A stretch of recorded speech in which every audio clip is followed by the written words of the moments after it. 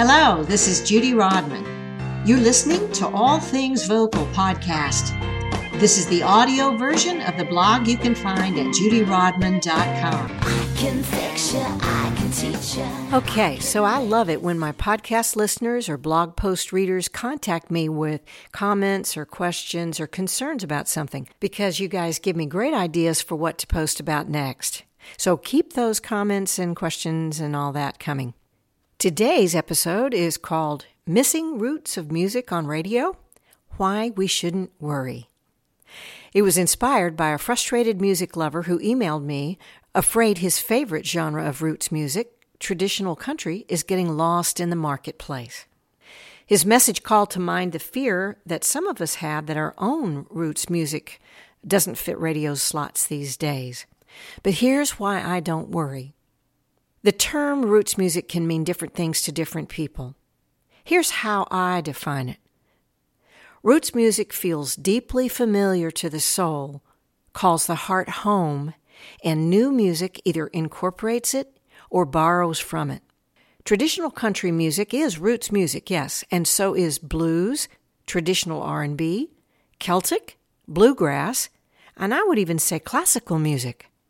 Older rock and pop that stand the test of time become sort of grafted roots that the music of today builds on. Radio stations actually use the term classic rock. The roots genre that you love may indeed go underground, but it will always, I believe, resurface and feel oddly new, like when today's mainstream radio smash incorporates elements of a classic hit into a current one. A good example of this is Tom Petty's song Won't Back Down that is so closely mirrored in Sam Smith's current record Stay With Me.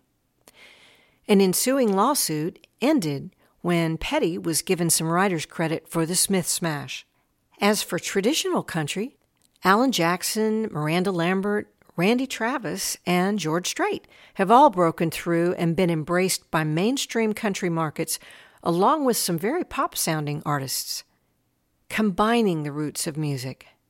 Sometimes multiple genres of roots music combine in some amazing ways.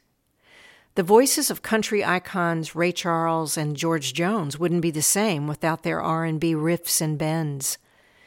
Loretta Lynn is today enjoying a major market renaissance with her alt-pop Jack White production. Influenced by scores of African-American R&B, mountain bluegrass, and traditional country icons, pop artist Justin Timberlake and country artist Chris Stapleton created an incredible musical moment in history at the 2015 CMA show.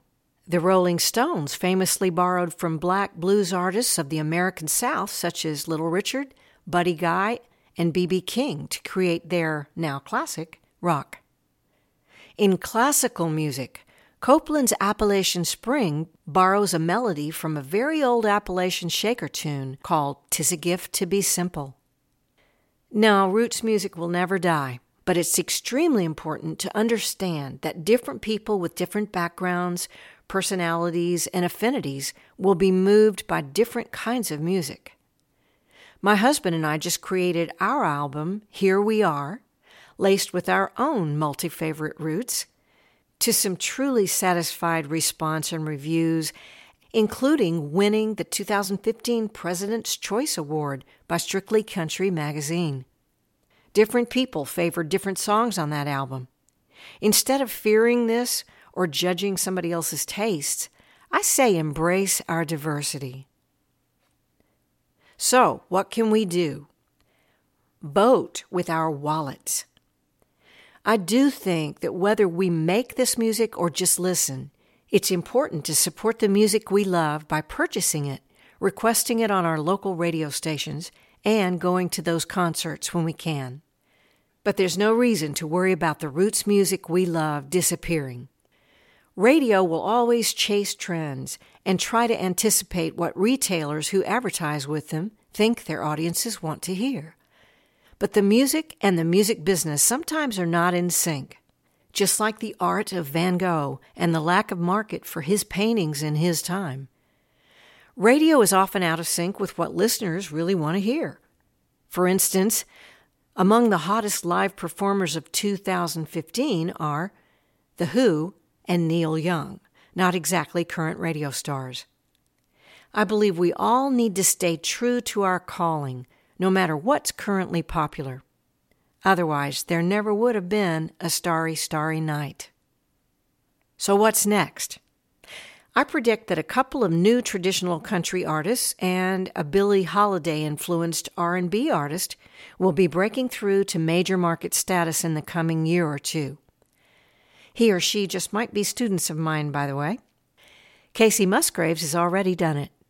I even have a young Hispanic student who shows me that salsa music, which is another example of roots, is alive and well. There will always be new, creative, and even strange music, embraced especially by next-gen ears to define their era and make memories by. God help us if we stop making and exploring new art. But not to worry.